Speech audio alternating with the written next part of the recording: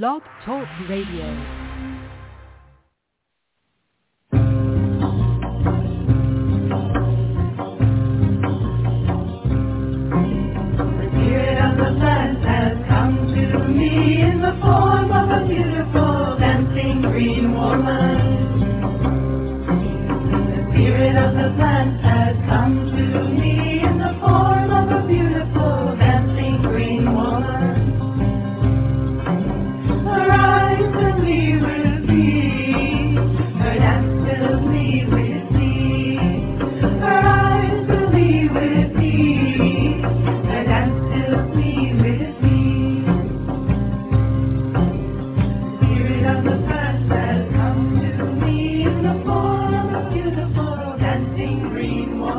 Hello and welcome. We're so glad to have you with us here this evening on Ask Herbal Health Expert Susun Weed, a 2-hour radio show each Tuesday night. Herbal medicine is people's medicine, simple, safe, effective. Please bring your curiosity and health questions. Susun will enlighten, surprise, and delight you. I know most of you know Susun Weed already. She's my mom, so I know her. But for those of you who have not yet met Susun, I'd like to share she is the author of the Wise Woman Herbal series, wonderful books on women's health and herbal medicine, including Wise Woman Herbal for the Childbearing Year, Breast Cancer Breast Health ! The Wise Woman Way, Healing Wise, The Wise Woman Herbal, New Menopausal Years, The Wise Woman Way, Down There, Sexual and Reproductive Health, The Wise Woman Way. And Abundantly Well, 7 Medicines, The Wise Woman Way, the newest book in the Wise Woman Herbal series. So exciting. In addition to being the editor at Ash Tree Publishing and writing her books, Susun is the director of the Wise Woman Center in Woodstock, New York. The Wise Woman Center is open to the public on appointment-only basis. She offers weekend workshops, intensives, and apprenticeships throughout the season. Susun is also available to you online via wisewomanmentor.com. There you can go and view her weekly e-zine. You can subscribe to receive a notification via email each week, or you could join her mentorship program. Susun also offers distance learning correspondence courses and online courses. The wisewomanschool.com. Join us there for colorful, instructive, easy video courses, including Easy Herbal Medicine with Susun Weed, Happy Knees, a cancer diagnosis, adaptogens for long life, and Abundantly Well companion course, wisewomanschool.com. You can also just go to her website, susunweed.com, where you will find thousands of pages online with recipes, articles, art features, and so much more. Well, for now, let's see what Susun has to share with us this evening. Thank you, and welcome, Susun. Thank you, Justine, and welcome, Sarah Ellen. Hello, Susun. How are you doing this evening? I am doing quite well. How about you? Yes, I'm doing quite well also. Enjoying spring-like weather here. Ah, ha, ha, ha. It's snowing here. Oh, wow. Oh, whoa. Yeah. I've been thinking this week about Carol Raftis, you know. She called, and she was asking me a lot of specifics about something that I was using more as an example. It seems like somehow the idea of simples is confusing for people. So I was explaining the idea of simples, I thought, by saying, well, I have a simple, which is one herb at a time. I have a simple of the infusion that we're drinking that day.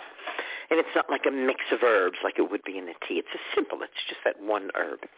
And then I have a quart jar of kava, which is simple. It's just kava root in that jar, not mixed with anything else. And then I have a jar of matcha.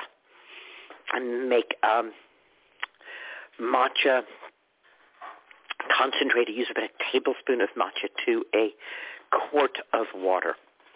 So it's fairly strong. I only use a little bit of the kava and a little bit of the green tea and put that into my infusion in the morning.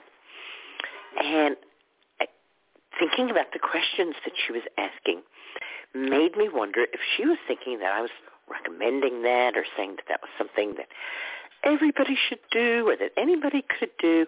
And I wanted to be really clear that I'm really specifically doing that for me.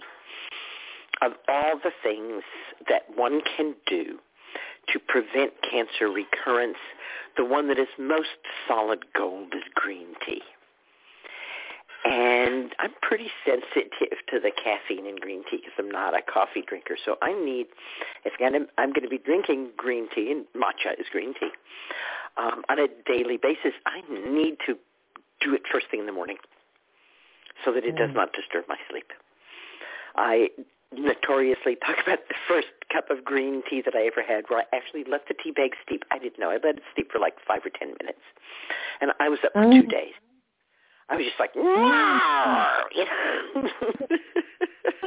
Wow. Well, so I'm not saying that there's anything wrong with anybody else drinking green tea, but I'm saying I'm drinking it for a specific reason, and that is that I'm not going back for tests. I'm not going back for scans. As far as I'm concerned, bam, that's done. But, what did the doctors say? They said, well, we want you to come back so that when you have a recurrence, we'll catch it early. I'm like, no, that's not what's happening. And part of the reason that's not what's happening is because I'm going to be drinking matcha every day. And as a cancer preventative, it's pretty good, but it's really, really strong to prevent recurrence. And they really sliced and diced and burned and stitched and did what they needed to do to me, but it has impacted a lot the functioning of my muscles because they cut muscle attachments, and it's hard for those muscles to find new places to reattach because they cut off the bony places where those muscles were supposed to attach. So I have a fair amount, less and less, of musculoskeletal pain, and I'm kava, especially kava first thing in the morning, keeps me really able to be very active all day. Wow. So, again, I'm not saying, drink kava in the morning. It's like, no. I'm really specifically doing this for myself as a response to what I'm faced with, what I'm dealing with, what I need. Most of my life, I would get up in the morning and drink a glass of infusion. End of discussion. Whatever the infusion of the day was, I'd fill my glass with ice cubes, I'd pour the infusion over it, and I would drink that.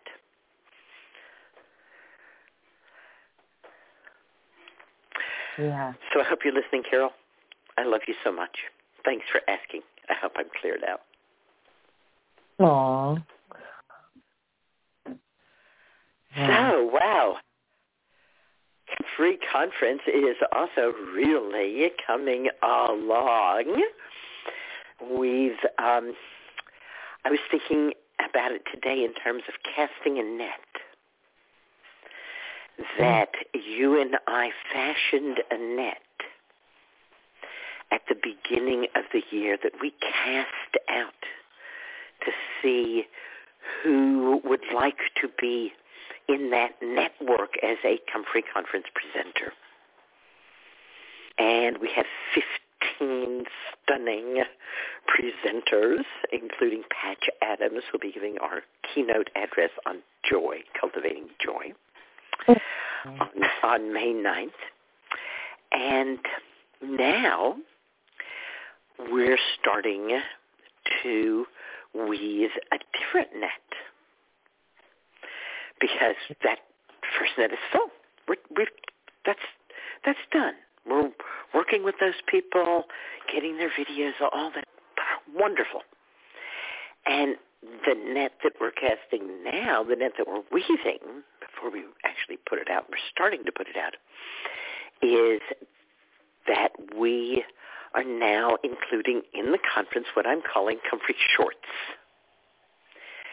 So if you want to make a video about comfrey, anything from 1 minute to 10 minutes, when the easing out, and it will come out in a couple of days. It usually comes out on a Tuesday, but it's been delayed this week. There will be a link for you to submit your comfrey short video. And yes, everybody gets paid. Any videos that we actually use, we're going to pay $7.50 a minute. You send us a 3-minute video, and you can have a fancy cup of coffee and a fancy pastry, huh? Yum.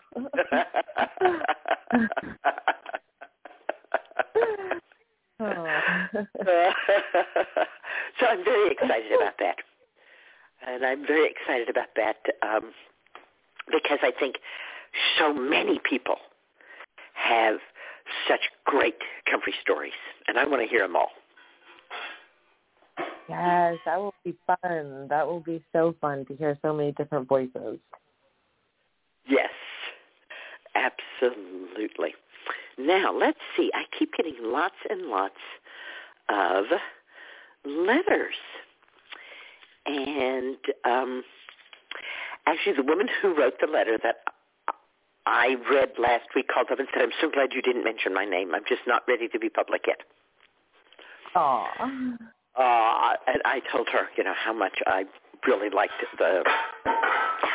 her writing, and that I thought other people would as well. So perhaps the writer of this letter will also get in touch and let me know if she wants her name used or not. She said, I was lucky enough to be a green goddess last year. It was the most important, most impactful week of my entire life. And my sister goddesses are some of the most important people in life now. And honestly, Susan, at the age of 31, I finally feel that I am waking up to my spirit, my body, and the earth and my spirit are connected. Oh, I was so thrilled to be initiated as a green witch in a ceremony that I will always treasure as if it were my wedding day. I naturally am looking at this correspondence course that I'm now engaging in with you as the next step. And honestly, it feels like my wedding night that we're starting this together. Love, love, love you. Oh, my goodness. Oh, wow. Yeah. Oh, I can just feel those words. Yeah. Yes. It's so, and to me, it's such a delight that I get to spend so much of my life seeing this happen to woman after woman. Right, to see women come here and in the presence of their sisters and themselves and the earth and the goats just, wow, say, I get it. Yeah, blessed be. And they do. So what have you been up to this week besides helping me with the Comfrey Conference? Thank you. Oh, well, that has been truly a joy, and I'm just marveling at how it's coming together. Very, very exciting. So this week, it has been really somewhat spring-like here. So snow has been melting, and I have kind of been fascinated by watching where the water is going when it melts, because some of it has come into the barn, into one of the areas. So I've been normally turn up the earth, but I am doing that a little bit right now because I'm trying to direct water away from things. And it's just been interesting to kind of be out there in the mud a little bit. And then I also have got, Yeah, so engineering. It is.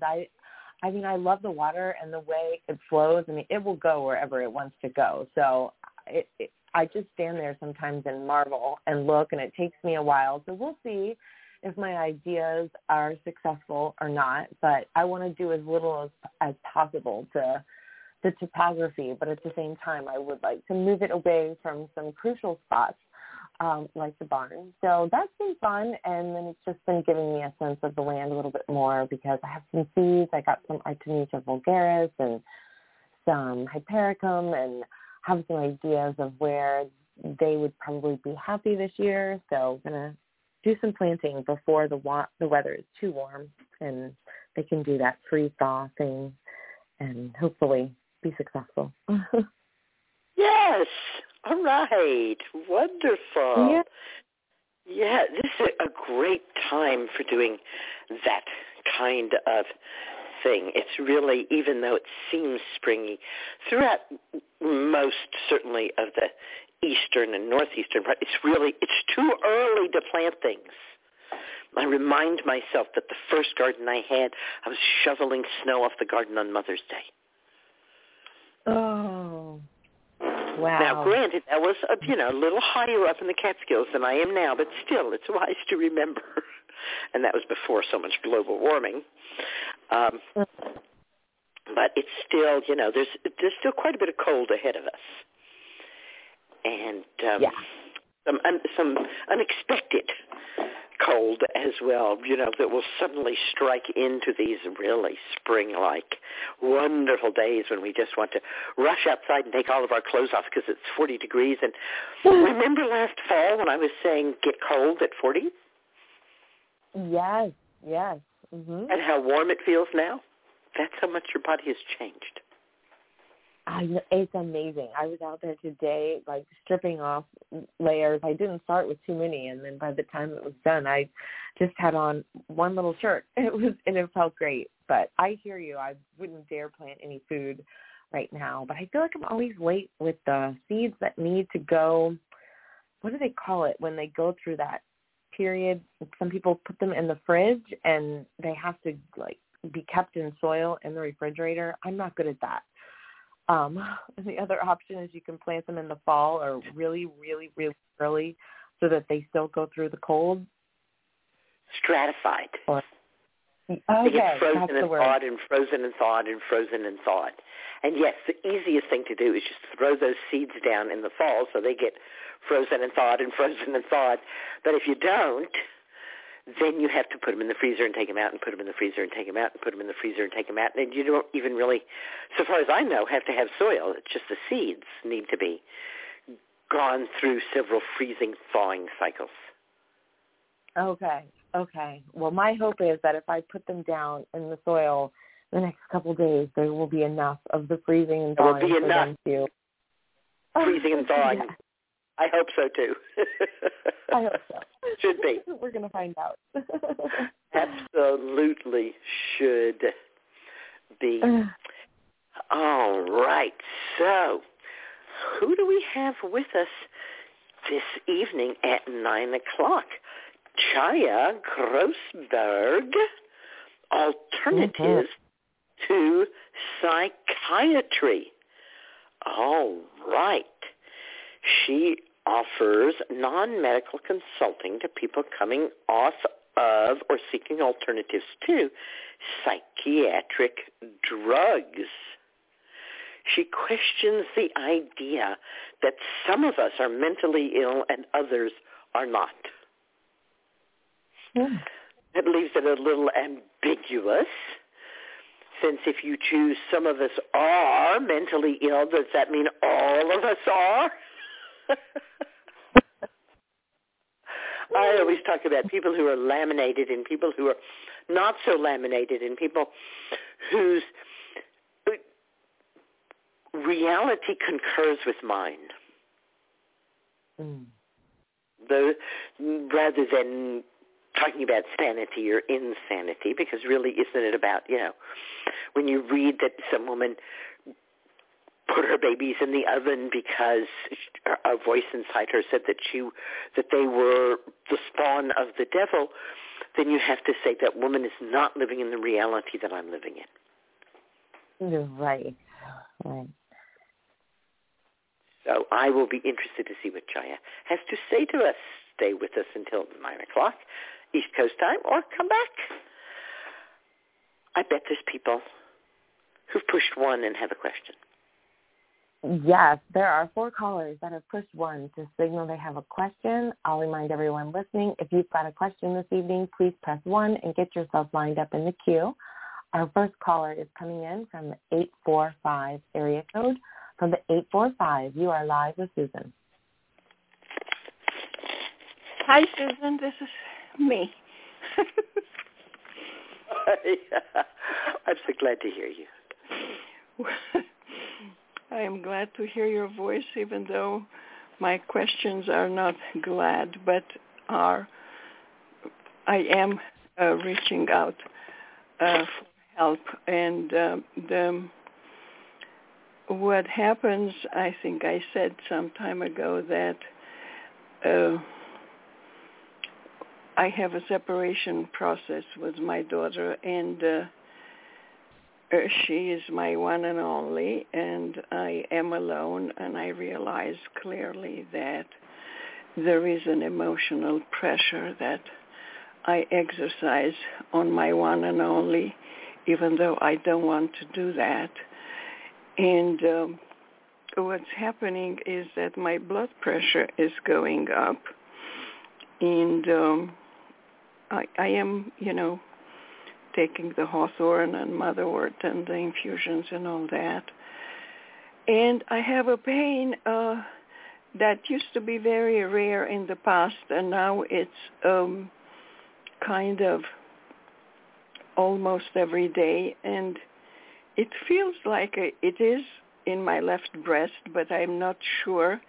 It feels more like a nerve pain rather than a thing that hurts. And I don't know what to do about it. I was very nervous the other day talking to a Chinese lady who spoke English, and I heard only Chinese, so our transaction lasted for more than it was necessary for a very simple thing that I was ordering. And I hanged in there very politely. When I hanged up, I was in so much pain that I was afraid I was dying. And as you know, I don't have a doctor to go to, and I don't want to go to the emergency room, and I don't want to call any emergency line either. And, in my head, I'm thinking dying alone is okay, only when it happens, I'm not prepared.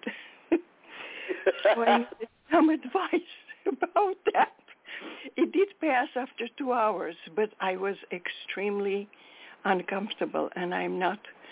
Yes, I am, of course, shingle pain and that pain and the other pain, but not this pain felt weird, and I can't really describe it, but it felt very sickly. And it passed. I said, just relax, sit down, and in 2 hours it passed. And I don't know how to deal with it. It seems like a nerve pain to you. Yeah. Well, I do take Passiflora for that, but I don't know to what extent that helps. My blood pressure is going up.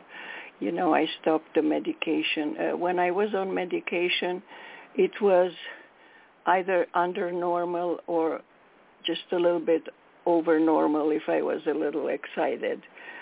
Now it's regular. And their normal right now is? 130, 140, 145. Yeah. Okay. So we're on the high end of normal. Yes, yeah. So between 130 and 140 for the upper number and 80 or 90 for the lower number? Yeah, that's when I was on medication. I was 19. And then since you stopped taking the medication, it's now creeping up into the 150 area? Yeah. Almost, yes. Almost, okay, but no higher than that. And the 80 or 90, is that moving up as well, or is that staying pretty much the same? The systolic, the second number, it's it goes a little higher. It's in the 80s. Okay, which is still very reasonable. Yeah. So, what increases blood pressure? I think stress. I mean, this is what. Okay, so what does stress do that causes blood pressure to rise? I think probably constriction of some blood flow. I agree. I think stress acts as a constrictor. Yeah. And I think it constricts the blood vessels, and it probably constricts the muscles and the fascia. Yeah. So that even where there is blood flow, the blood flow doesn't get as far into the tissues as it would if there wasn't that constriction. And the heart literally has to push harder to get the blood to go through the blood vessels. So the most obvious thing to do is to lower the blood pressure so the heart doesn't have to work so hard. What's wonderful to me about the herbs that you're using and have been using is that these are herbs that specifically make the heart stronger. Mm-hmm. Yeah. So if your blood pressure does go up a little, your heart should be up to the task of handling that. That's one of the specific actions of the hawthorn, is it increases the heart's ability to pump. Mm-hmm. So certainly it's stress. Do you have tools in your toolbox that help you relieve stress as soon as you know that it's there? Well, I cry very easily. I rest. I do Feldenkrais, which is extremely relaxing to me. It's moving very gently without any effort physically. Yeah. It's relaxing. The Feldenkrais work is so wonderful. Yeah. And you're able to clear your mind of what's stressing you while doing those things. Yes, I do it quite quickly, but I realize that there is a desire to avoid, which when I was young it worked. It's just like, put it in the freezer, because right now I'm busy doing something else, so I can't deal with it. Now I can deal with it, but I'm still trying to put it in the freezer. So, but I do release quite quickly. Yeah. Good. Yeah. Good. So Elizabeth Kubler-Ross was very pointed in talking about stress, and she kept reminding us that what allows a bridge to go from one side to the other is stress. Yeah. Yes. And then what keeps a tall building up is stress. And that if we ever expected to cross over great waters or to rise, we would have to learn to accommodate stress. Yes. And she really sent us forth not to try to avoid stress, but to get as many tools as we could to cope with the number of different stressors that life would throw at us, the only stress, she says, that you can never learn to accommodate is the stress of a fast motion and or a loud noise. Oh, yeah. Loud noise really gets at me terribly. Yes. Yes, we are hardwired to fast motion and loud noise. And so you have to do, your mitigation techniques, but you can't, there's nothing you can do to prevent that response. And it struck me, very strongly that we were going to have an epidemic of diseases caused by stress once TVs went into everybody's home. Yeah, I don't watch TV, thanks God. Yes. No, I know that you don't. But you think about how many people have a box with loud noises and fast motions, and it's very fast. The motion's extremely fast. Or even if they're streaming or watching things on their computer, it doesn't even have to be a television. It could just be a screen. And I'm not putting all screens down. I know most of us are working on screens. But I'm talking about this rapidly moving images. So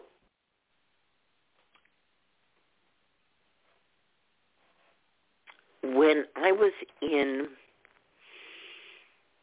radiation therapy and I was in excruciating pain, my friend Candace asked me if there was any part of my body that didn't hurt. And my answer was, every single cell in my body hurts.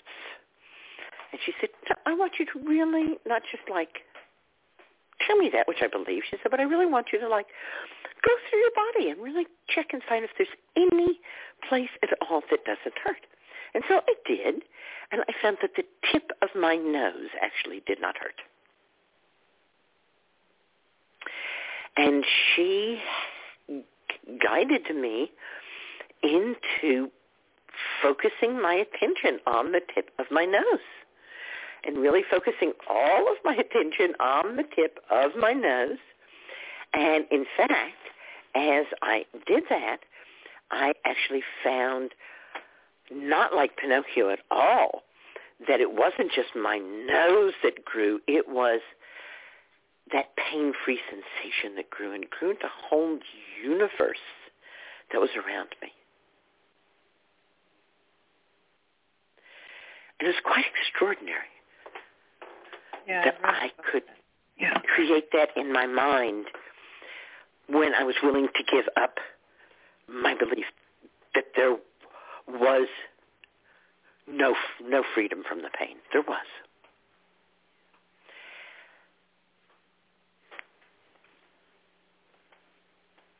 Yeah, I've been in a lot of pain, so I am familiar with what you're saying. Yes. And how it comes and goes. And the shingle pain really taught me a lot of lessons in endurance and the separation. And,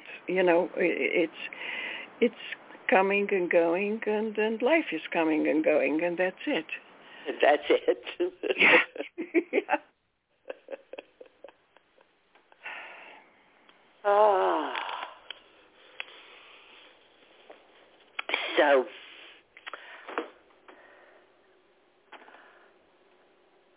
I think all of these things are helping you a lot. Yeah, I'm growing wiser.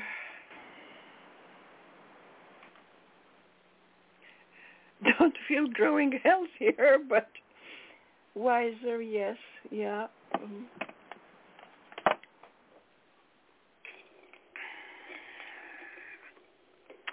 We are always moving through our lives, carrying with us all of the things that have already happened, aren't we? Yeah, that's right.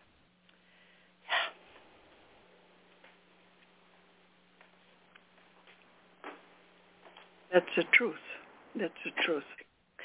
So have we talked about Skullcap at all? Skullcap keeps waving at me and saying, I could be of some help here. Okay. Skullcap, yeah. Skullcap, yeah. So, to see if Skullcap speaks also to you. Tincture? Yes, I like the tincture of Skullcap. I especially like the tincture of fresh Skullcap. Well, I don't know about fresh, you know me. But I can buy it. But I think that white feather tinctures fresh Skullcap. White weather? White feather at Catskill Mountain Herbals. Oh, white feather. I'm pretty sure that she makes tincture of fresh Skullcap. So I'm not saying to eat fresh Skullcap. I'm saying that the tincture, I like the tincture of the fresh Skullcap. And that will help me with pain or with my nerves or what? Yes, and yes. Exactly. All right. Thank you. Nerves and pain. And I keep taking all the others, including the passiflora and the usual everything, infusions and... Infusions, certainly.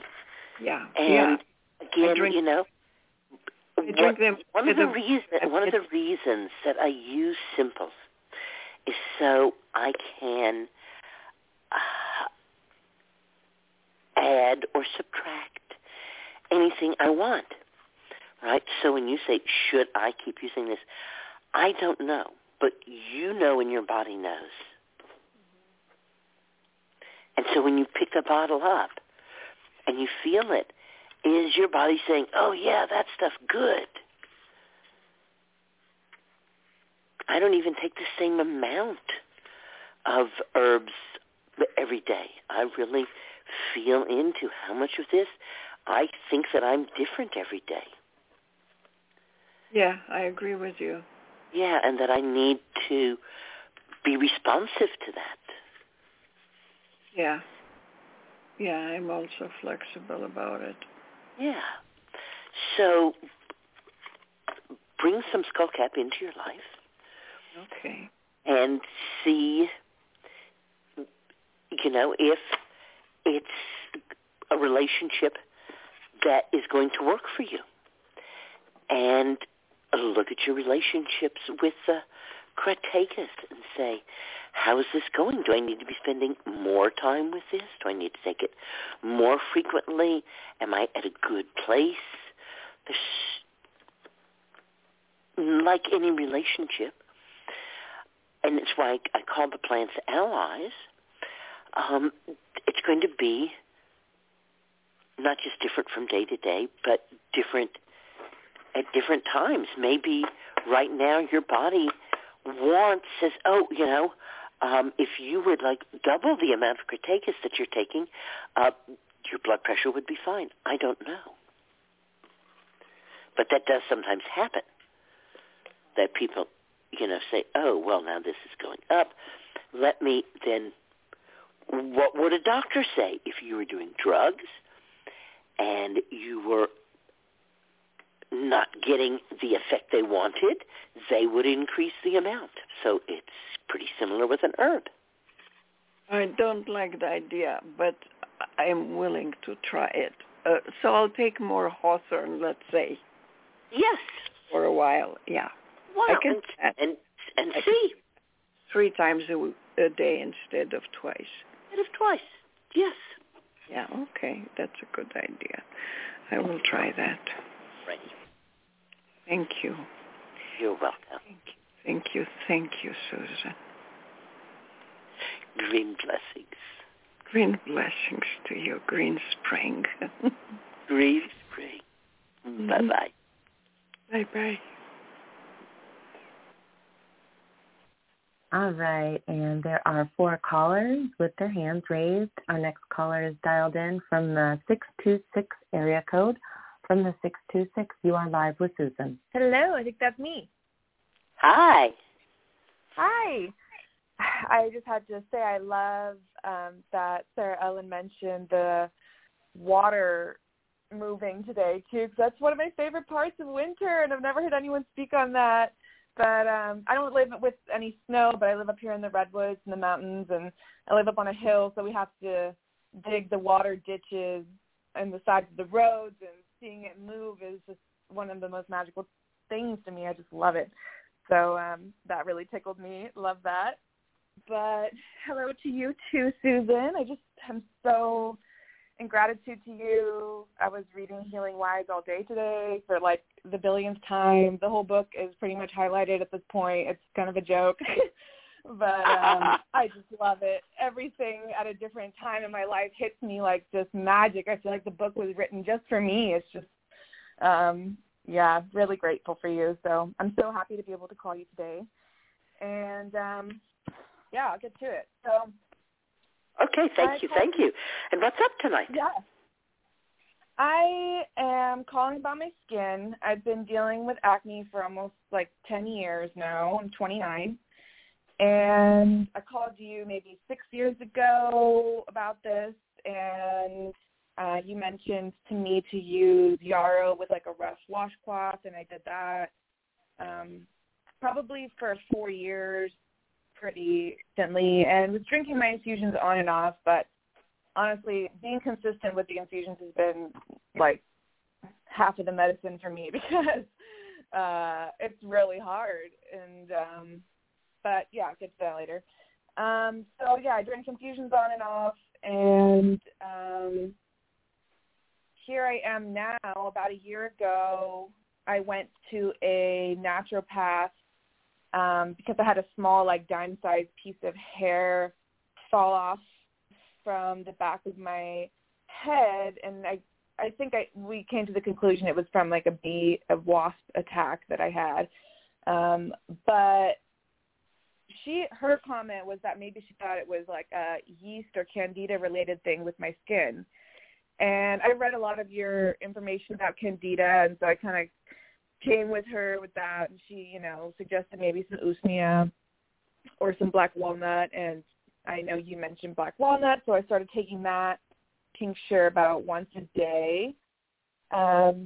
I did that till the bottle ran out, didn't get any more, so that was for like a month. There is no such thing as a candida overgrowth. Right, and that's what I kind of came out with her. I do have like some yeast or like some white vaginal buildup, so I don't know just not how. Not sure what you mean buildup. Like inside the of my vagina is a naturally moist environment, and there should be whitish stuff in or around or coming from the vagina, not copious amounts of it, and it shouldn't smell bad. And as a matter of fact, changes in the amount and the texture of that, sometimes some people call it cervical fluid, is one way that women can learn about their fertility. Mm-hmm. Because you will begin to notice that changes. Right. Well, this is a little like chalky, and I feel like maybe it's not like as fluidy or part of the moist part of my vagina. It's more like it feels like it makes my inside of my vaginal canal like pucker up. Ooh. And kind of, it's like kind of makes it dry. So what could be doing that? The soap you're washing your underwear in, things you're putting in your bathtub, lack of orgasms. Could be lack of orgasms.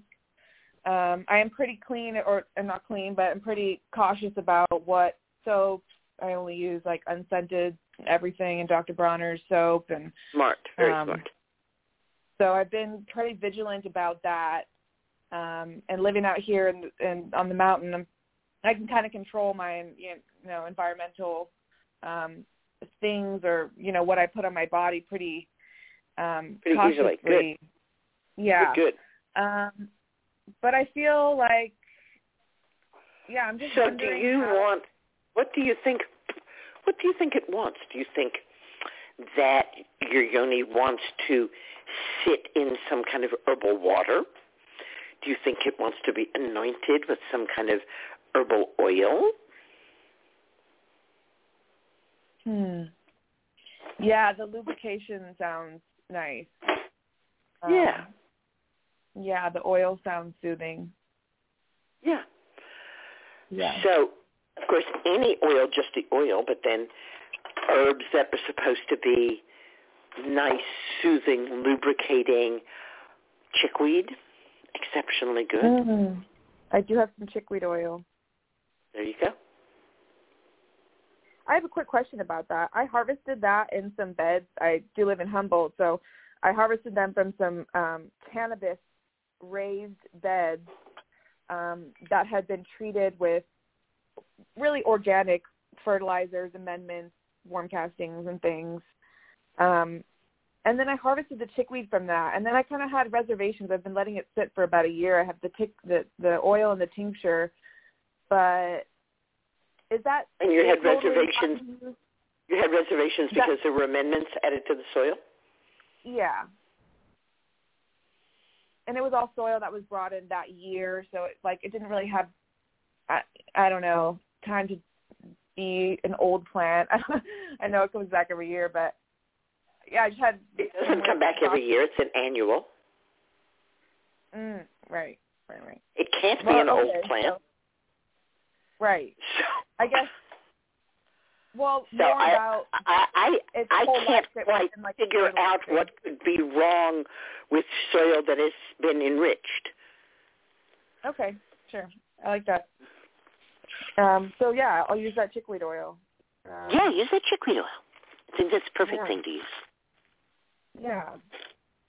And so I guess I'm wondering how to listen a little bit deeper to my skin about what could be flaring it up. And it's kind of more about clogged pores. I don't have as much breakout as much as my skin feels like maybe my lymphatic system's not pumping things, or things are just feeling built up underneath my skin.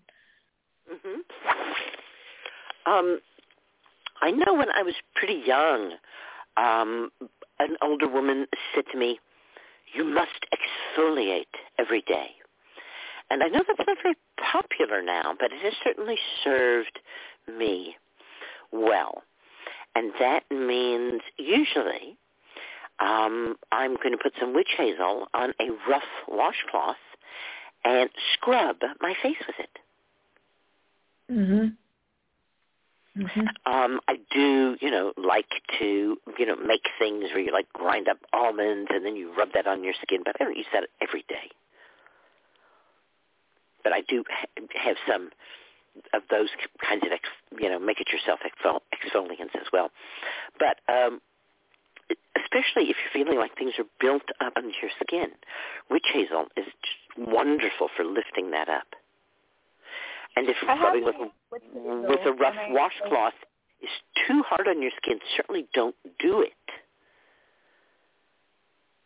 I know my skin likes that washcloth for sure. Yeah. I'm grateful you recommended that to me many years ago. I felt like that's been really helpful. I did make a little witch hazel spray with some hydrosols and some butterfly pea flowers, so it was purple and really beautiful. But I have been using that witch hazel too. And I also have been taking Vitex because I kind of have this lurking suspicion that it maybe could be hormonally related, and wondering it's certainly your thoughts on that. I think so. I think there's a chance of that. Yeah. I do have a few dark chin hairs that made me think about that the other day. I was like, I wonder if this could all be related. So, yeah, I started taking the Vitex, 2 dropables. That's an excellent choice. I really think that's wonderful. I'm glad you're doing that. Yeah, I just started that last week, and I kind of restarted my infusions and then kind of refueled to give some attention to my body. So, yeah. I guess I'll continue with that Vitex and the witch hazel. And, you know, the classic thing that is always said about the skin is that the skin is a reflection of the liver. And that if there's problems with the skin, then it means that the liver is asking for help. Mhm. And that could be as simple as dandelion. All right. I also have some dandelion tincture. There you go. See what your body and your skin has to say about that. Beautiful.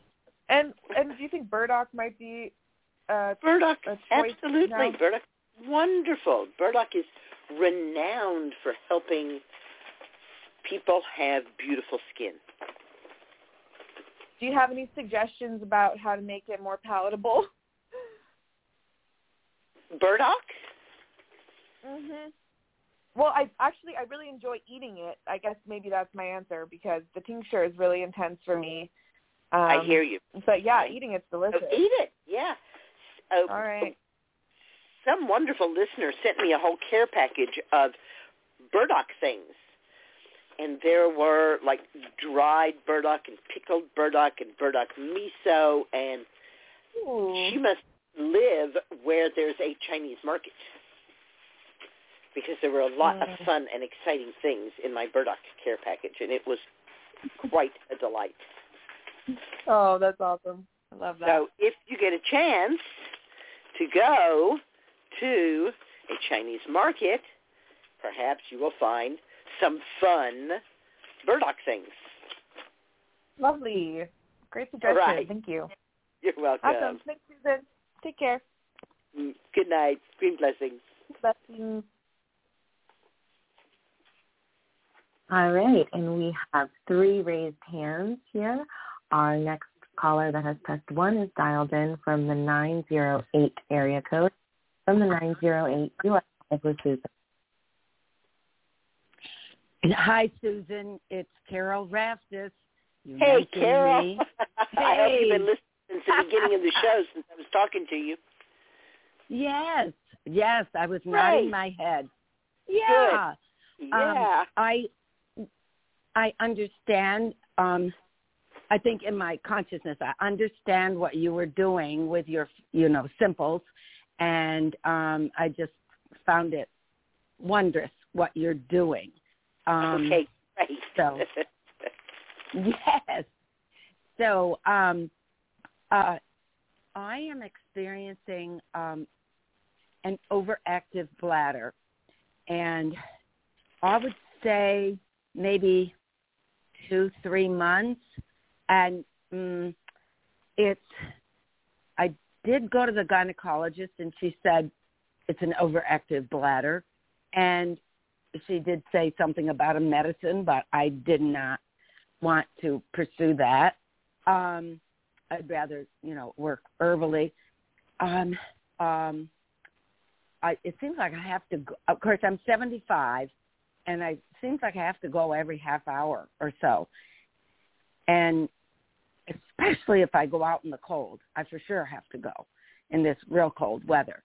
And so it's not to the point where it's leaking out and just, I have control of it, but I just have to go. I feel that urge, and I don't know why. And, of course, it's about at least once in the night when I get up, but I think that's normal. And I try to limit the liquids after 6 o'clock. So just asking for your recommendation. Well, one of the ideas about this is that as we get older, we are more sensitive to the signal that says you need to pee. All right. And that, yes, while there are drugs, those drugs dry everything out. You wind up with dry eye syndrome and, tooth problems. I do not think that they're very good drugs personally. No. So what's usually recommended is that you thwart your bladder. That you simply say, no, excuse me.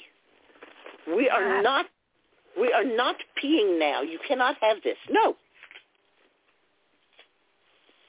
Now, it seems very harsh and cruel, doesn't it? But apparently the feedback loop in your body is if your bladder says we have to pee and you go and pee, and then it says 30 minutes later we still have to pee and you go and pee, then it will definitely say it again 30 minutes from then. Oh, I see. So really, behaviorally, you have to do whatever you need to do to be able to say, not doing it. Not going. Right. I hear you. Right. You say we have to go. Impossible. Impossible. Ignoring you now. Yeah. And if that means you have to get incontinent underwear just in case there is an accident, then do it. Right. Then do it. Okay. Because it's only, what I'm told is it only gets harder. Oh, okay. Oh dear. Yeah. Right. Once you let that bladder start calling the shots, it only gets harder for you to get to be the one who's back in control. Yeah. Oh, great.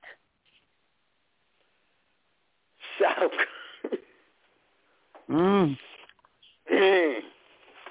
Yeah. Right. Yeah. All right. Right. And the other thing is to be sure that you're not dealing with bladder infection.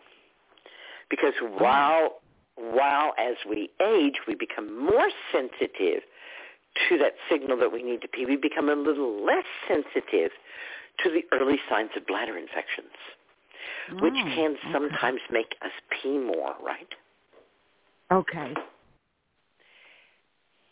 If there's a mild bladder infection, that could be causing you to feel like you have to pee all the time. But that the rest of the bladder infection symptoms. So see if corn silk will help. See if Uva Ursi will help. See if yarrow will help, depending on how, the kind of mildest, moderate, and strongest. Okay. Corn silk, Uva Ursi, yarrow. Yarrow is I make corn silk infusion. I dry the corn silks during the summer, and then I kind of ball them up in the silk from 6 ears of corn is one ball, and that's what I use in a quart jar. Oh, Lord, that's wonderful. Okay. Yeah. All right. It's so good, too. Because I don't think you could get an ounce of corn silk in a jar. It's very light. Yeah. Yeah, very light. But the others, the Ursi, URSI? Uva Ursi. Oh, Uva. UVA, Uva, which is one way to say egg, Uva. Ursi, URSI, which means bear. The bear's egg. Right, bear. Bear's egg. Bearberry is another name for it. Uva Ursi, Orchostaphylos. Right, bearberry. All right. And be used as an infusion or even a tea or a tincture. All of those work just fine. And then yarrow, again, whatever way you like it. Some people would say drink that yarrow tea. It's kind of bitter. All right, yarrow tincture. Very disinfecting. Oh, wonderful. And you don't need all three of them. If I thought, I wonder if I have a bladder infection, I'd probably just start with the corn silk. Yeah, and the corn silk is very wonderfully soothing, and that must be enough to ease back on that, between your, taking a firm stand and giving a little helping hand with the corn silk. That might just be enough. And if it's not, then you could go on and say, well, let me try some Uva Ursi. Try the cornstalk for a little while, and then if that's not getting you where you want to go, then you can move up to something more targeted. Yes.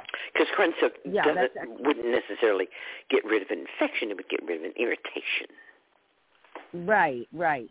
It's like morning after cystitis kind of thing. Cornstalk. Yeah. Cornstalk maybe at Frontier. I don't have any cornstalk right. Yeah, probably. Okay. Thank you so much. You're welcome. I'm so glad you called. I love you. I love you too. Oh gosh!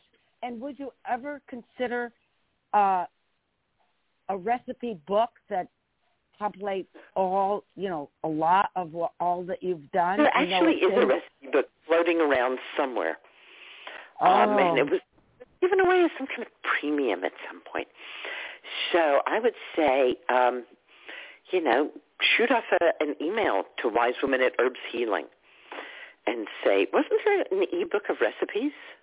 It might even be at the Mentor site. I don't really know. Okay. Wise Woman at Herbs Healing. Wisewoman at herbshealing.com. Oh, .com. Okay, very good. Oh, thank you so much. That would be such a pleasure. Good night. Thank you. I love you. Good night. Good blessing.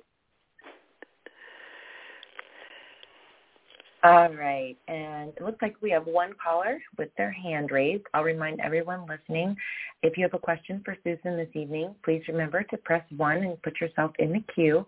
Let's see, our caller is dialed in from the 512 area code.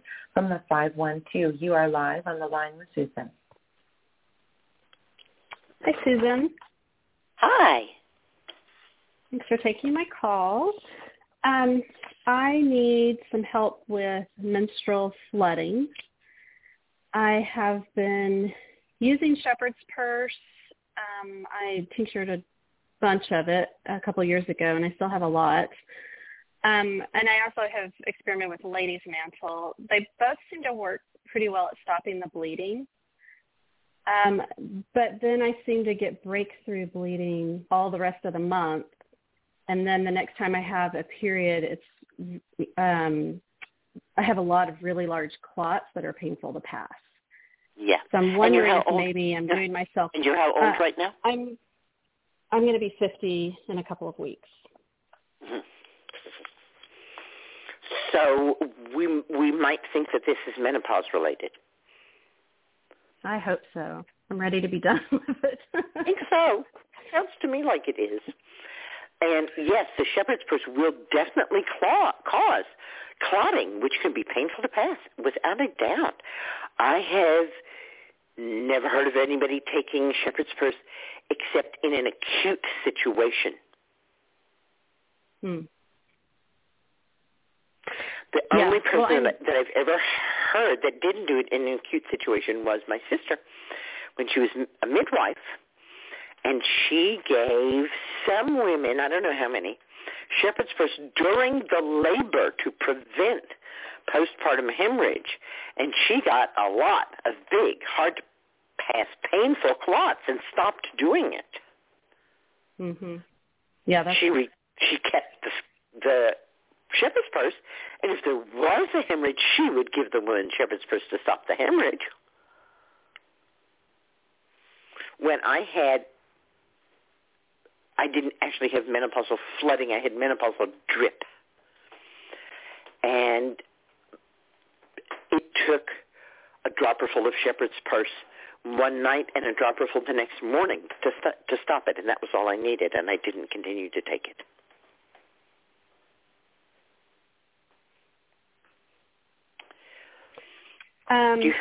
The other... go ahead. So when you say that there's flooding, I lived with a woman who would put in 2 tampons and wear a pad and still leave a trail of blood to the bathroom. Are we at that place? Yes. Okay. Yes, and I'm having to get up in the middle of the night probably 3 times to change a really extra heavy pad. Yeah. And you have brought up the amount of iron in your diet. Well, I had my iron tested because that was definitely a concern, and they said I was fine. Stop taking any iron supplements that I had been. They didn't say anything about supplements. Did I say supplement? No. I suggested that you eat more iron-rich foods. Yes? And I didn't ask what your iron level was because I don't think it's important what your iron level is. If we went out on the highway and we counted how many tomatoes there were in trucks on the highway, would that say anything about people eating tomato sauce? No. So I don't really care what's in your blood because it doesn't tell me what's in your cells. Does it? True. And so your blood can be loaded with nutrients, but if you don't have the right enzymes, which act as switches and keys to get those nutrients into your cells, then you have healthy blood and impoverished cells. And that's often what happens when people take supplements. The supplements change the blood. You have more of that nutrient in the blood, but it's still not getting into the cells. But when you get the nutrient from food, so if you put a spoonful of molasses in water and drink it, or a spoonful of molasses into your infusion and drink it, that's going to give you more usable iron. Yellow dock is an herb that doesn't necessarily contain very much iron, but it maximizes the body's ability to use iron. Okay. So, again, it won't change your blood levels of iron, but it will change your cellular levels of iron. Okay. Cellular. Okay. And I do drink metals. You are losing iron. If you're losing that much blood, you are losing iron. Yeah. There's no way around it. Yeah, I feel very depleted, like just exhausted all the time. Absolutely. And, of course, what holds the blood, what holds the iron in the blood is heme, H-E-M-E, right? Mm-hmm. Heme becomes hemoglobin. So I generally think that if a woman is experiencing heavy bleeding, that she needs more bloody things in her diet. Okay.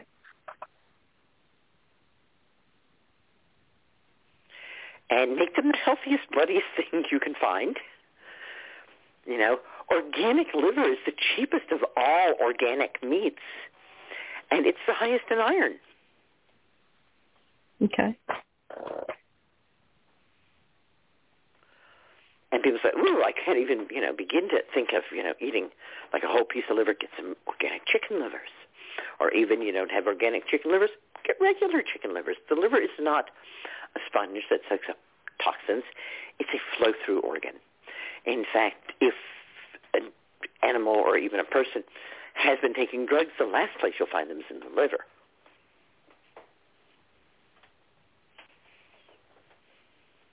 Okay. And also, of course, by law in the United States, you can't give any animal antibiotics or hormones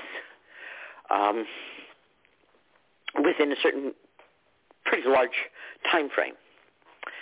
So, again, even if you're not buying organic, you're probably getting antibiotic and hormone-free.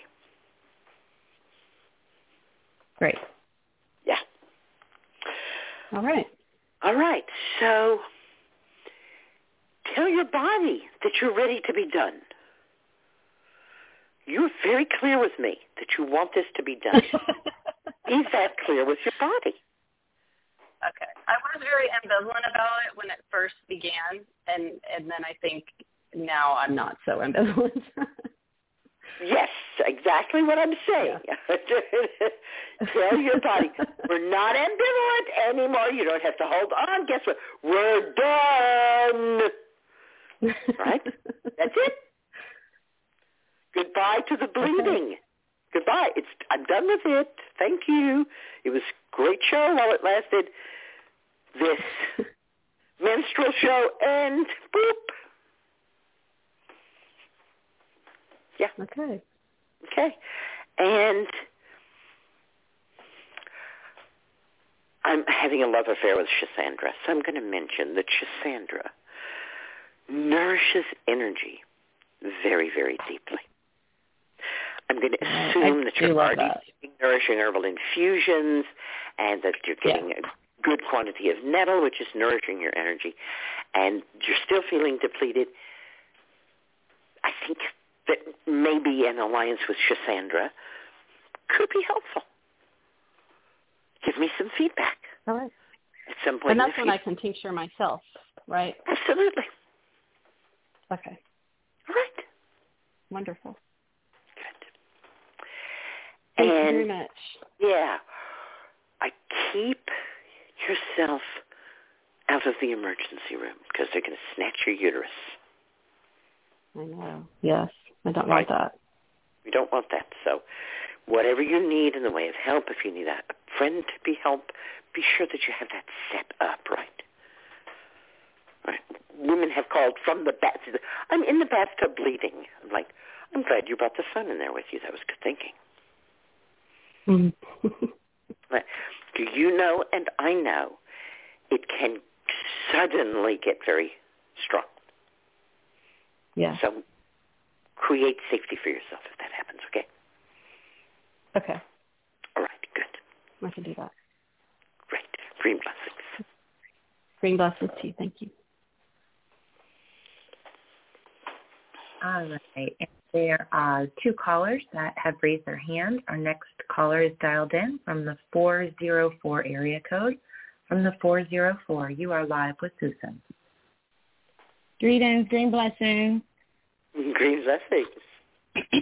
How are you this evening? Well, it was kind of a gray day, but then we got some glittery snow, so that was okay. How about you?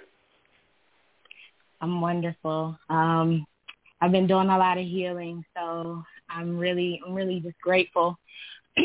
And so I've been wanting to heal some things that have been going on in my body since I had an emergency C-section. It wasn't my plan. A home birth was my plan, but once I went in for my 39-week, my daughter's 5, by the way, so I've been kind of not dealing with what I'm getting ready to tell you about, but anywho, kind of dealing with it and not dealing with it. It shows up and disappears. But anywho, I showed up for my 39-week appointment, and they were like, "Oh yeah, this baby, we can't hear anything." And ultimately, I had to get an emergency C-section, which was not my choice. Afterwards, I say because they thought the baby might be dead.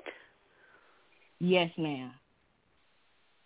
So afterwards, I have been healing from a C-section and experiencing some smells coming from my navel, discharge at one point in time. It's also a little bit of a hardness there. And so I'm just not quite sure what's going on. I didn't have this experience before I had a child. I didn't have this experience all through my pregnancy. Surgical incision for a C-section is often parallel to the pubic bone, in other words, from hip to hip. But occasionally it goes from the pubic bone up toward the sternum. Which way does yours go? Hip to hip. It's sideways. Sideways. Okay. So there's something coming out of your navel, even though there's no incision near that area. No, ma'am. But I will say that a part of my daughter's issue was that her cord was in a true knot. So I don't know if, that had something to do with what was going on with my body. But, yeah, this is something that I've only experienced after childbirth, after the surgery. So just trying to figure out what's going on. I've been cleaning my belly button with witch hazel. We have not made any correlation between what's going on with body and what's going on with the umbilical cord. There's a very strong correlation between your body and the placenta. But the umbilical cord is kind of, it's just like, we have no idea really why it knots up sometimes. And so the interesting thing about my placenta, they actually saved your daughter's life. Thank you for that, Susan, because I felt like a failure for a very long time. Like, You I were just not felt a failure. You gave way at a time when it was hard to give way. You had a vision. You were going to have a home birth. You were on a track. And they said, right now we want you to let us cut you open and take your baby out of you. And you managed to say yes. That's enormous. Yeah, it was after I told her, if you cut me, I'm going to cut you. Yeah, well. But afterwards, I took a deep breath and said, let me be a big girl. I got to do what I got to do. So, yeah. You got to do what you got to do. And I thank you for that. They did it, and your daughter's alive. Yes, ma'am. And she's a blessing to my life. And she would not have survived labor. She wouldn't. I know that now. You could have given birth to her. She could have survived being pushed out, but she wouldn't have survived the hours of labor. Okay. Thank you. Thank you for that. I appreciate that. So I really appreciate that. You know, my daughter had a C-section after, I think she was in labor for 100 hours. I mean, you know, it just went on, and she tried this, and she tried that, and you know, and finally she said, okay, this is what it has to be. And, of course, it's not what she wanted. It's not what any woman wants. You don't like wake up in the morning and usually and say, I think I'll have a C-section today, although I hear in South America that many women actually are thinking that way. Right. And I was so thankful because I thought, my gosh, you know, even 100 years ago, the doctor would have come to me and said, would you like a granddaughter or a daughter? You can have one, but not both. You're right. You're right. And I was in labor with my daughter from Wednesday and I ended up having the C-section on Sunday. So I was in labor just as long as your daughter. And it was a hard decision. I just tried. I was just like, I got to get this baby out, but I didn't get past 5 centimeters. My body just wasn't ready. Wasn't going to do that. Yeah. Right. And there she is. Both of you are alive and thriving. Blessed be. What joy. And, hey, we love comfrey. And comfrey is so great for rubbing on bellies, especially bellies that were pregnant and then got cut. Okay. Yeah, thank you. And I'm so excited about the comfrey conference. My birthday is May 7th, so it's my gift. Can I ask you one quick question? I don't know if you were done giving me advice. I just want to ask you one more quick question. Because that was a lot. And I've been also using witch hazel on my belly button also. I just want to put that out there. But my other question was, my partner and I,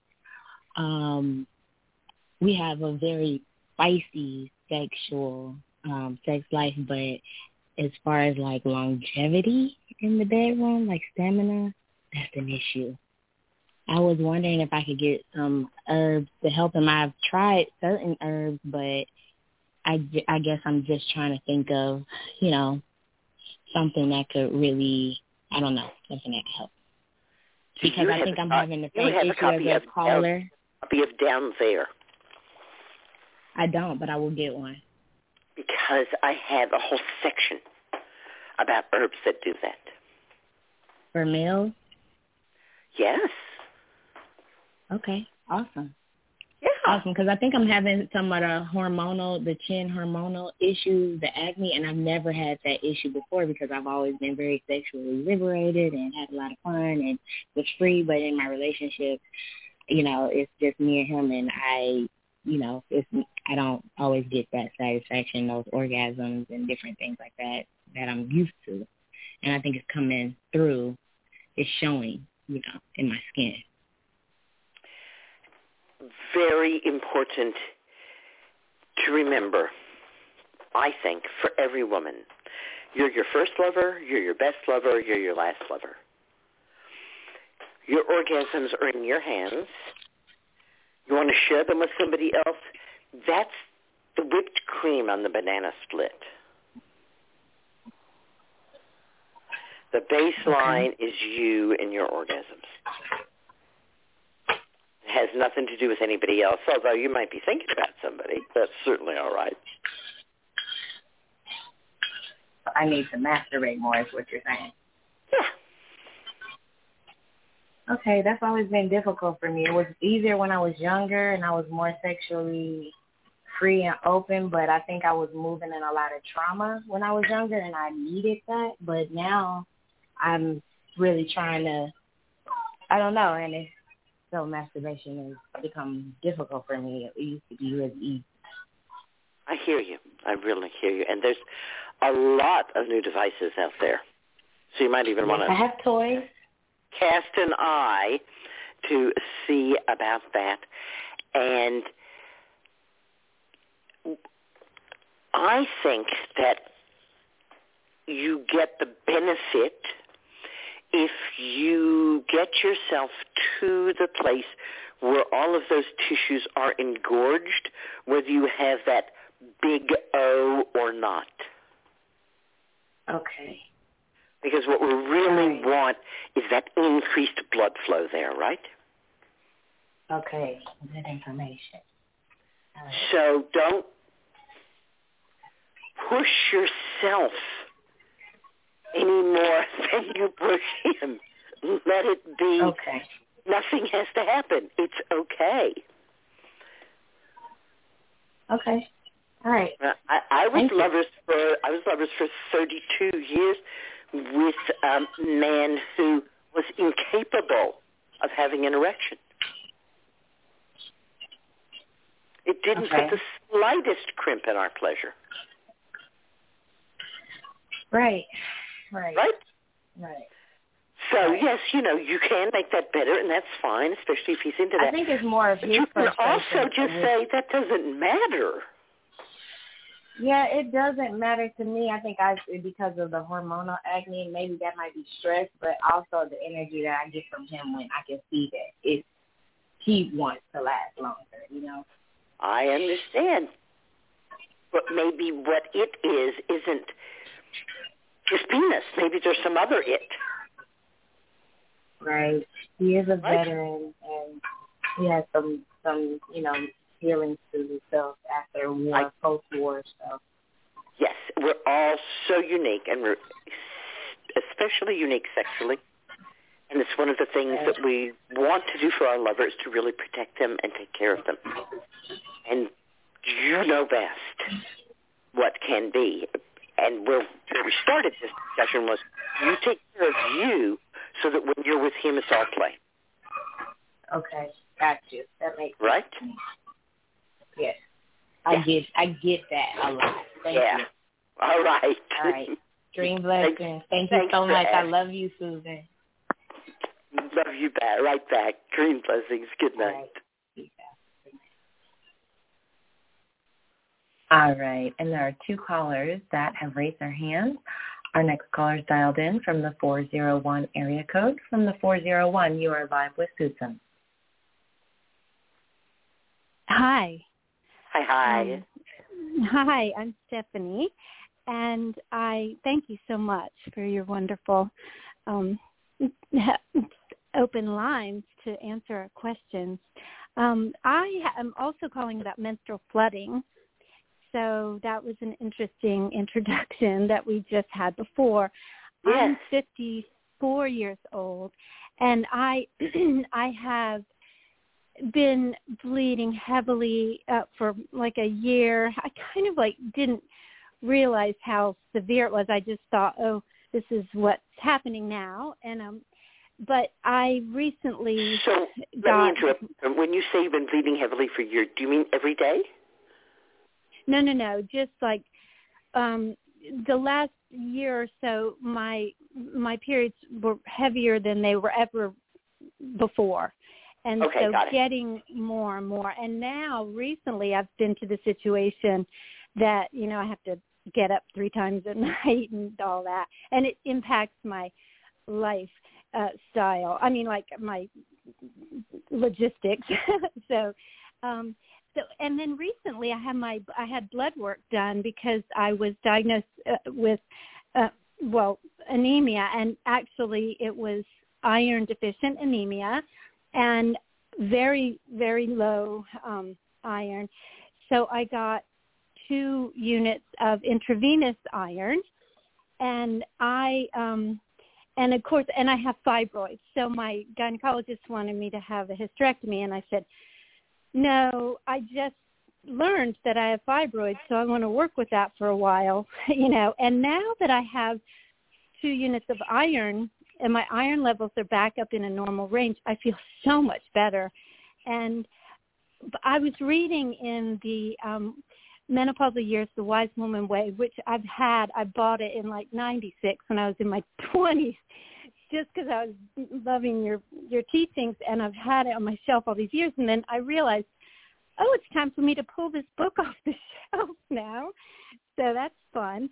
And I saw you said that with intense blood loss comes iron deficiency, which aggravates blood loss. And that fascinates me. The question that does actually the iron deficiency itself also exacerbate the excessive bleeding? Yes. Okay, that's so fascinating. How tell me more about that. How is that? The iron is like a metal, right? Mhm. So it creates structure. Okay. And when you don't have that, the blood vessels become more fragile and it's easier to bleed. Okay. And this is especially true of menstrual bleeding. Wow. You're already bleeding. And if there's iron in that blood, then it literally has more structure, so it doesn't flow as easily. Gotcha. The woman that I lived with who bled so excessively found that she couldn't eat any raw food for 48 hours before she started bleeding. Wow. Because it pushed the bleeding so much for her. Interesting.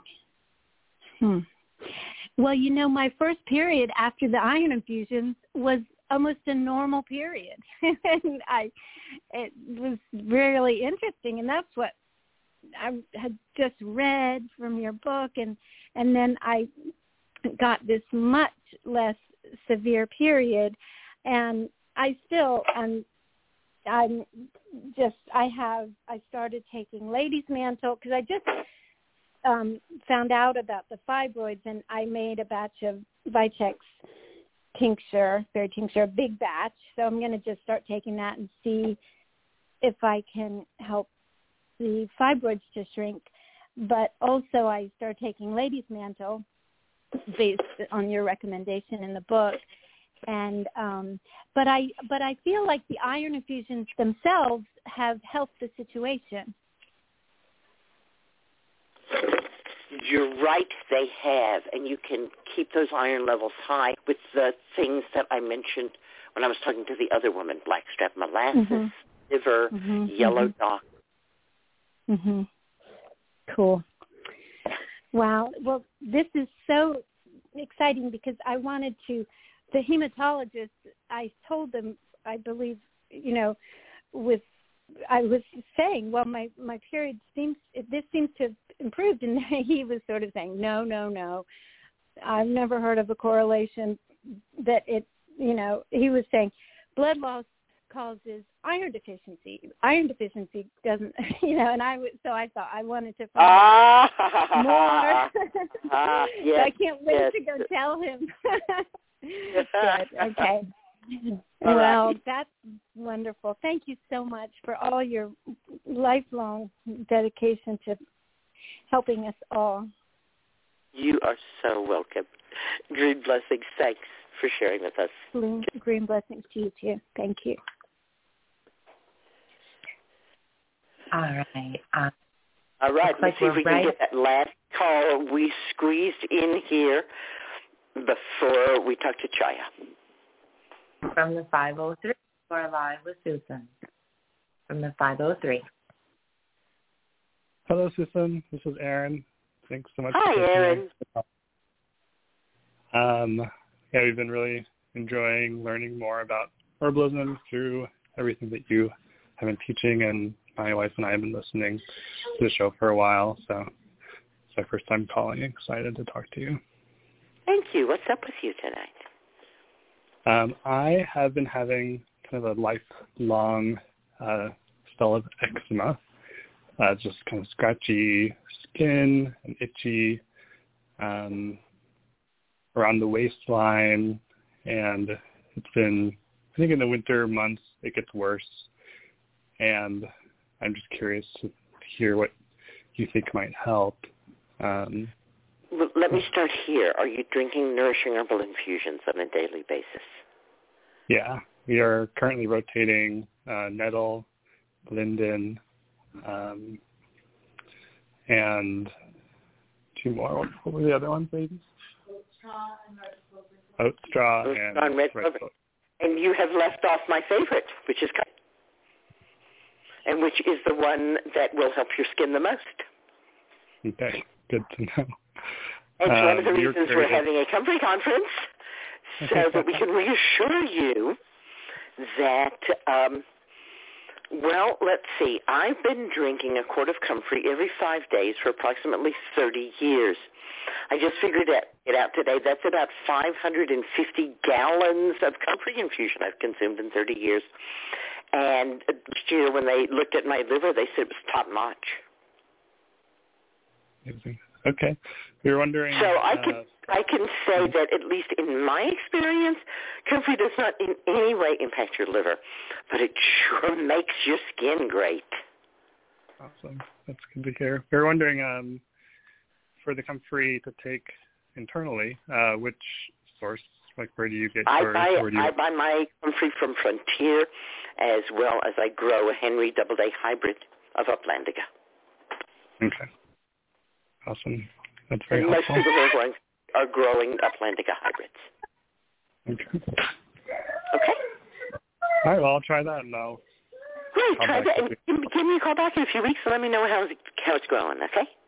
Since we have only a couple of minutes tonight. Sounds good. Bye-bye. All righty, bye-bye. Great blessings. And do we have Chaya with us? Yes, she is here with us. Mm-hmm. Chaya Grossberg is a graduate of Hampshire College. She's a Kripalu certified yoga instructor. She's also a graduate of the San Francisco School of Massage. She has taught yoga. She's led support and writing groups at Windhorse Associates, the Freedom Center, Western Massachusetts Recovery Learning Community, Alternative to Med Center, Mental Health Association of Portland, and Portland Hearing Voices. She's a former warm line specialist at the Mental Health Association of San Francisco. Chaya has offered non-medical consulting to people coming off of and or seeking alternatives to psychiatric drugs for over 15 years professionally. On podcasts, she shares her own experiences of the psychiatric system and psychiatric drugs, and also tells how she helps and supports those struggling to withdraw from psychiatric medications. Chaya questions the idea that some of us are mentally ill and others of us are not. Her book, Freedom From Psychiatric Drugs, is available on Kindle and in paperback. Welcome to the show, Chaya. Can you hear me? I can. Oh, good. Hi. This is Chaya. Hi. It's great to be here. Yeah, thank you so much for having me. Yes, so wonderful to have you here and to talk about this very, very important subject. I believe that you see psychiatric drugs as an inherently manipulative process. Yeah, I would say that's true for sure. Because people are really desperate when they are given them. Yes, exactly. And I think that they're often not given alternative approaches and they're often not told how hard it can be to come off of them and really informed of the negative effects that they might have, especially for children and young people who really don't even know how to find out that information. And especially, I would say, 20, 30 years ago when we didn't really have as much access to doing our own research But even with the way the internet is now, it's kind of hard sometimes to do research if you don't know what you're looking for, because you can find, quote unquote. So are you telling me that psychiatric drugs, unlike other drugs, do not come with a package insert? Well, they do, but they're so the package inserts that I have seen with psychiatric drugs are pretty clear that they are very dangerous for young people, that they cause a whole host of problems. At least the ones I've seen. Are you saying that they're not in drugs anymore, or that those things are no longer written there? No, I'm not saying that at all. They're definitely written there. Written there very that's explicitly. Pretty accessible information, right? That's what? It's pretty accessible. I think you don't even have to have a computer. It's right there. If you're prescribed a drug and you buy that drug, there should be a package insert in the drug, and also there's a pharmacist selling you that drug, yes? And that pharmacist is very, very well versed, and I know that anytime I want to know about bad effects from a drug, that I ask the pharmacist, what are the likely, bad effects from this? And I find the pharmacists a tremendously helpful group of people who are right there. They really know what the side effects are going to be. So I hear what you're saying about the inherent, manipulation with psychiatric drugs and people's desperation. And I think that what you're saying is that you'd like to see a situation in which there's integrated medicine, in which we don't go immediately to drugs, but we first start off doing other things. Yeah, I would definitely like to see that. And I think that what's a little tricky is that psychiatric drugs tend to have a lot more negative effects when used over time, and they tend to be more extreme than most other types of medication. For example, none of them are to be prescribed for more than 6 months. It's right in the package insert. Well, that's a good point, but that doesn't get followed at all. I mean, most of the people I've worked I with have been understand that, but again, it's right there for anybody. It's right there for anybody to read. Right, but the thing is that once somebody's on them for even 6 months, they create dependence. So that's the other difference between psychiatric drugs and, let's say, if someone were taking allergy medication or something like that. Allergy medication makes you super dependent. Come on. It's really like the more allergy medication somebody takes, the more allergic they're going to be. Well, that might be for sure true, but they can still usually safely go off of them without having like really extreme psychosis or really extreme panic attacks or having what's called akathisia, where they can't stay still. So the types of withdrawal symptoms from psychiatric drugs are extremely dangerous. They're not just is this all psychiatric drugs?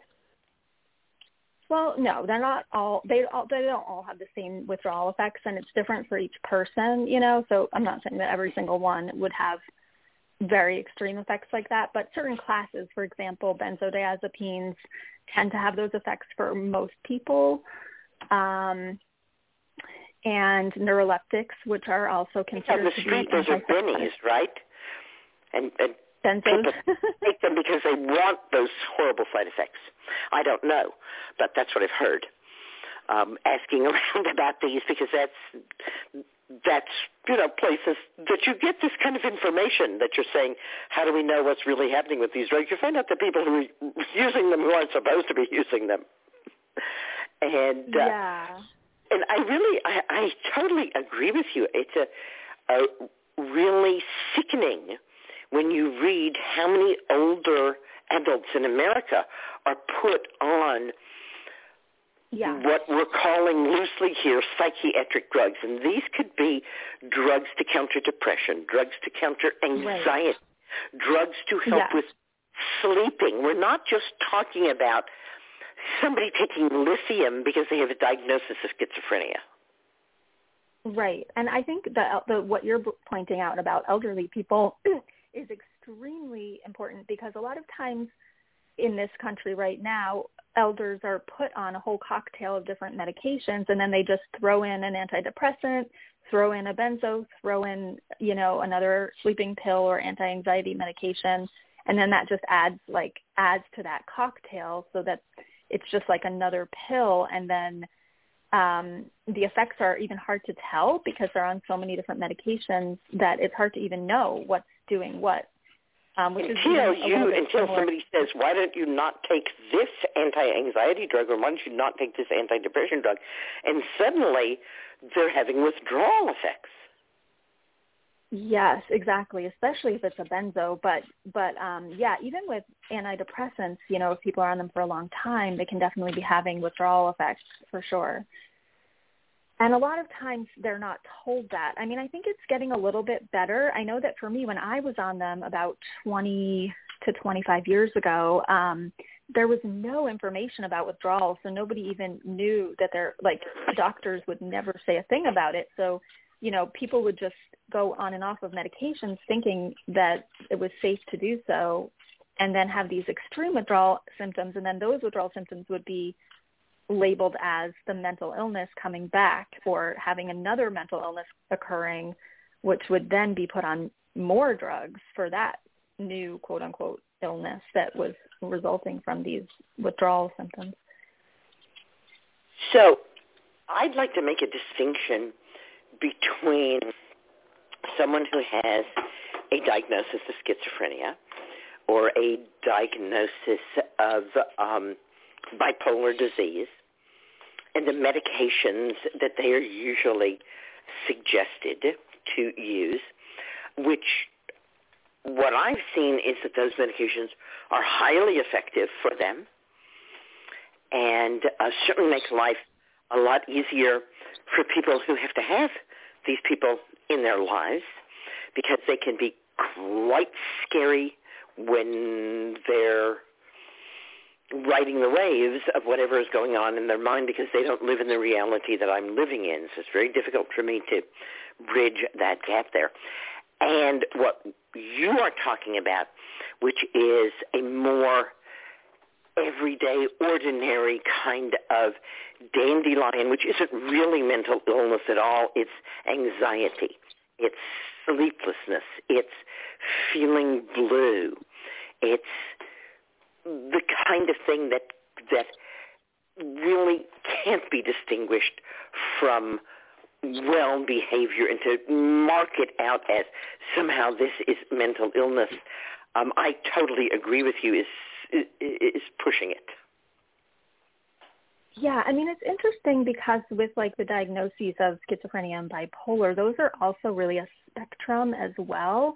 And that's one of the things that most people don't understand if they haven't been working closely with people with these diagnoses for a long time, or if they haven't even received these diagnoses themselves, because a lot of times young adults go through really intense things. It's very common for somebody to get those diagnoses when they're in their early 20s or even late teens, or even maybe a little bit later into the 20s. But it's a time when people are often going through some kind of spiritual crisis, or I guess what could be called a spiritual emergence, or even starting to process trauma that had gone on in their childhood that they never were able to process. And in our culture, often those people don't have mentorship. They don't have real spiritual guidance or really good resources for support outside of the mental health system. So in our culture, people get funneled into that system and given a label of schizophrenia or bipolar, and those labels are not based on any kind of biological assessment. They're based on, what that person's experiencing at that time. And the other thing about it is that a lot of times people will receive those diagnoses when they're going through some kind of drug or alcohol experience, which could even be a withdrawal from another substance. So it's a bit tricky. I think that it's important not to just assume that because somebody has a label or a diagnosis of schizophrenia or bipolar or psychosis or anything like that, that it necessarily means that they've had the same experience as someone else who has that label, or that there aren't other options for them. I prefer to call it a diagnosis rather than a label. A label somehow sounds like, you could put a label that says peas on a can of tomatoes. But if we're going to diagnose the can and see there's tomatoes in it, it's a little more little more, I've received those labels like from a psychiatrist who literally talked to me for less than 5 minutes.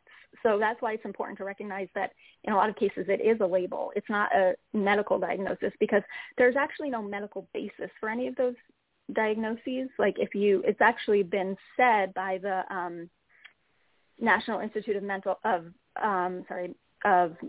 Health that none of the labels or diagnoses have any biological basis.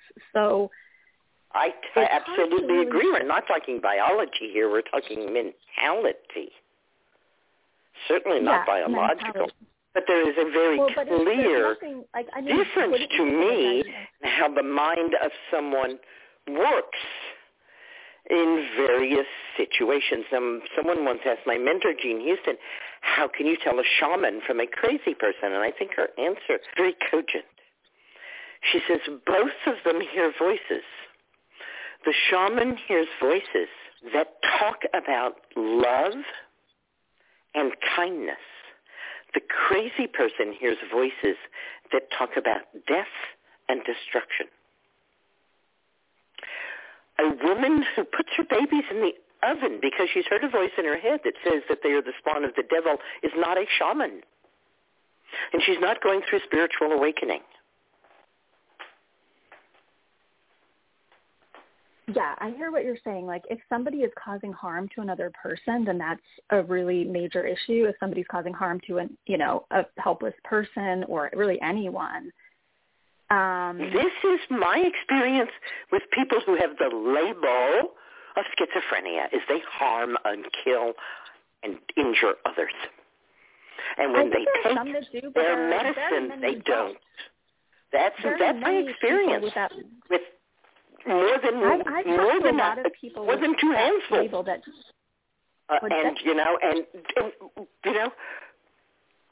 My dear friend Patch Adams had his best friend killed by a schizophrenic who decided not to take their medication and saw him as the devil.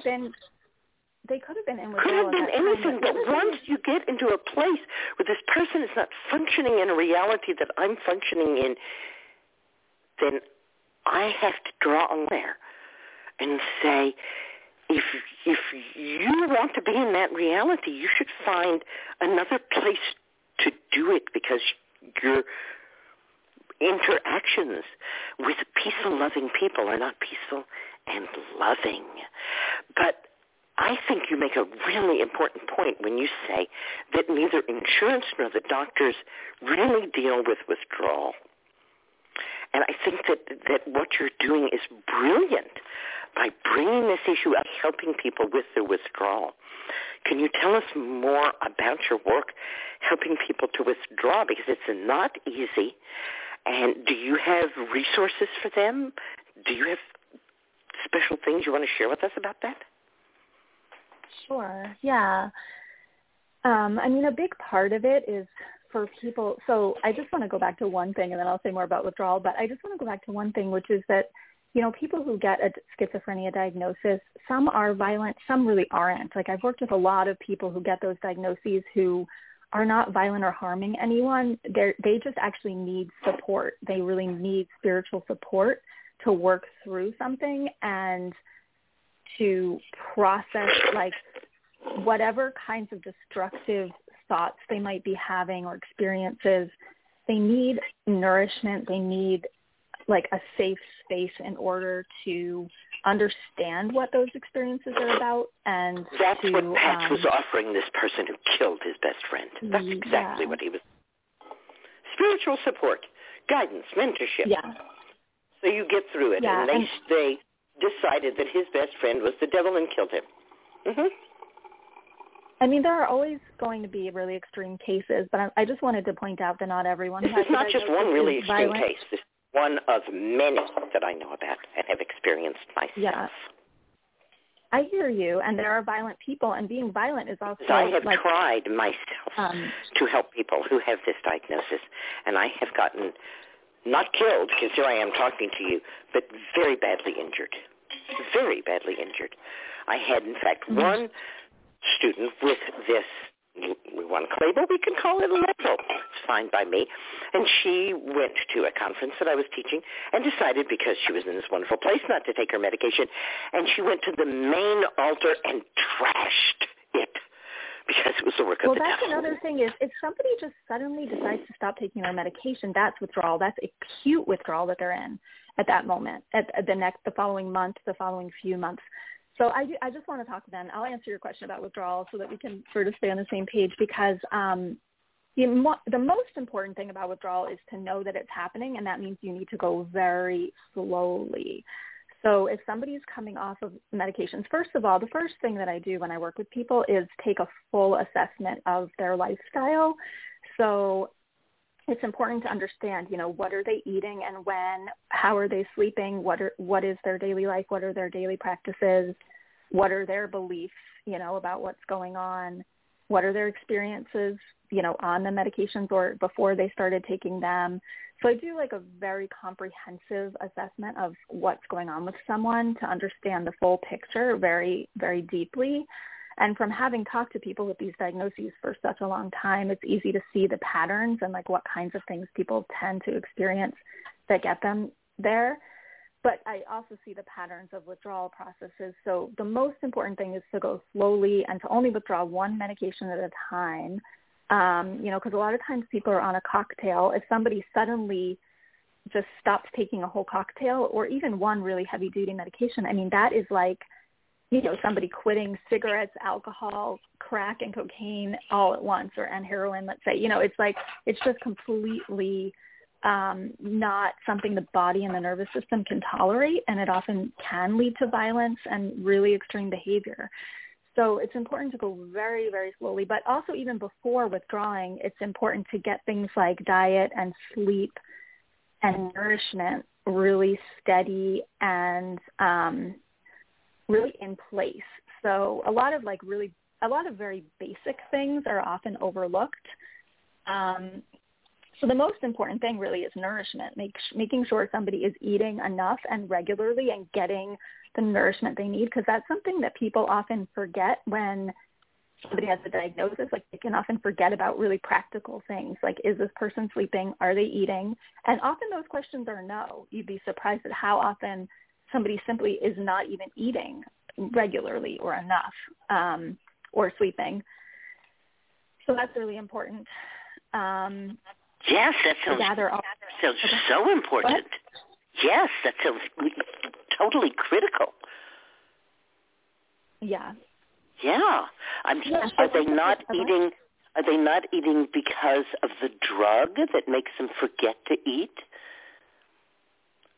It can be. I mean, it's often not that they're not eating at all, although sometimes, like, if somebody's in an acute crisis state, like before they get on the drug, often when somebody's in an acute crisis where they get put on a drug, during that acute crisis, people are often not eating, like, if they're, having some kind of psychotic episode or just, like, feeling really out of control emotionally on some level, that can often create either forgetting to eat or just being so preoccupied with whatever emotional or psychic thing that's going on that eating just doesn't even occur to somebody in those times. Or sometimes it can be hard to eat if someone has really extreme anxiety. But oftentimes, most of the people I work with are eating, but they may or may not really be eating enough or eating a really balanced diet so that they're getting enough fat, enough protein, enough starches and enough nutrients with all of their meals, because in the withdrawal process, it's very important to always be eating very steadily and getting enough nourishment, because if somebody's not eating it, and like that, this is also common, in our society. A lot of times a lot of people might not be eating properly, quote unquote, or, necessarily nourishing themselves enough, but some people can handle that. Maybe some people can just live that way without necessarily having it have a huge impact on them, at least in the short term, but then if somebody's going through really extreme trauma or crisis, it becomes much more acutely important to always be eating properly, always be eating enough and getting all the nourishment that one needs. And sometimes it's as simple as someone just not eating enough fat. Like a lot of just quote-unquote normal diets in our culture don't even really necessarily eat enough fat because a lot of things have been made high sugar, low fat to keep people in a more like a food addiction. So those are just some things to think about. I also do work with nourishing herbal infusions and certain herbs that can help people really with the withdrawal process. The two that I most work with are oat straw and tulsi that are both really calming and safe for people and can help with sleep as well. I hope you're not making an infusion of tulsi. Oh, I guess for tulsi it could be a tea or a tincture as well. Do you think an infusion of tulsi is dangerous, or? I do because it's an aromatic herb, and those aromas are volatile oils, which can, in the concentration of the infusion, be far more damaging to the liver and the kidneys than comfrey leaf can ever be. That's good to know. But what do you think about a very small amount? Because I've heard you say that it's okay to use those herbs if it's just a teaspoon or something.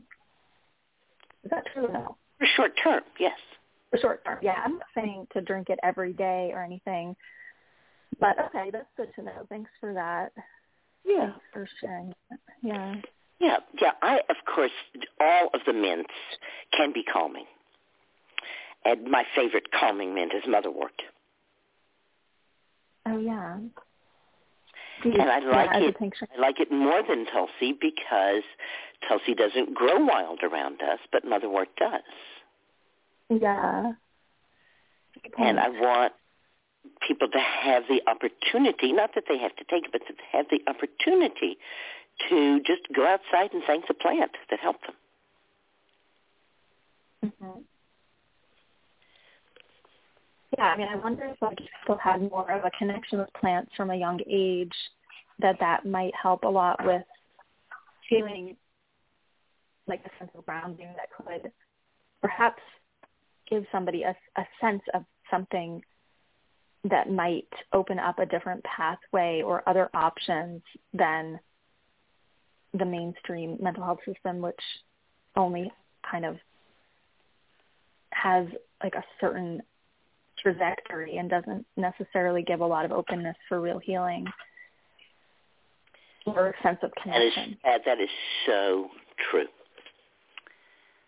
Oh, I cannot believe we have almost talked our half hour away. I'm having such a good time with you, Chaya.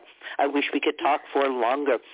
If someone wants to get in touch with you for alternatives to psychiatric drugs or for help in withdrawal or any of the other wonderful things that you offer, what's the best way for people to get in touch with you? People can check out my website, which is chayagrossberg.com. You can see the way it's spelled on this podcast on the notes. You can also find my book on Amazon, which is Freedom From Psychiatric Drugs, and you can check out the reviews and the description. I have a lot of blogs on my website, and then you can email me through my website if you want to find out or get on my newsletter. You can get a free ebook if you sign up for the newsletter that has some tips and suggestions. So, yeah, and I'm also on social media. You can follow me on Facebook, Twitter, or Instagram. All right, wonderful. And thank you so much for having me. Thanks, Susan. I appreciate it. I have one last question for you. What would you like to leave in the hearts and the minds of everybody who's been listening tonight? Aw, I love that question. I would like to leave a sense of hope and safety. I once met a woman who told me that she was in and out of mental institutes for all of her life. She, as you're saying, got a diagnosis when she was a teenager and basically just cycled through her ups and downs, and the drugs and the institutions, and was sitting on a park bench one day on her out of the institution and thinking, is this really, is this really all my life is going to be? Am I going to be, just doing this for the rest of my life? And a Native American woman came and sat down next to her and looked at her and said, you need a purpose. Open your hand. And she put in one of her hands seeds, and in the other hand she put a rattle.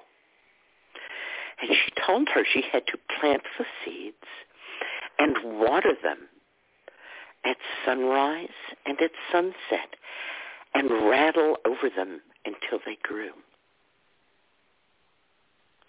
And that's really what this woman needed to clear her mind, was to have that purpose in her life. And of course, what the seeds grew was gourds to make more rattles. and more. And she's still growing from those seeds and making rattles all these years later. And that story took place over 35 years ago. Wow. That's a beautiful story. I think that really illustrates the importance of not giving up on people when possible, and trusting that there always could be a seed to be planted and that everyone could possibly have that potential to grow something. Thank you for helping us reweave the healing cloak of the ancients. Sarah Ellen, thank you so much. All the help and support, especially in restoring herbal medicine to its rightful place as people's medicine. Good night and green blessings, everyone. Thank you.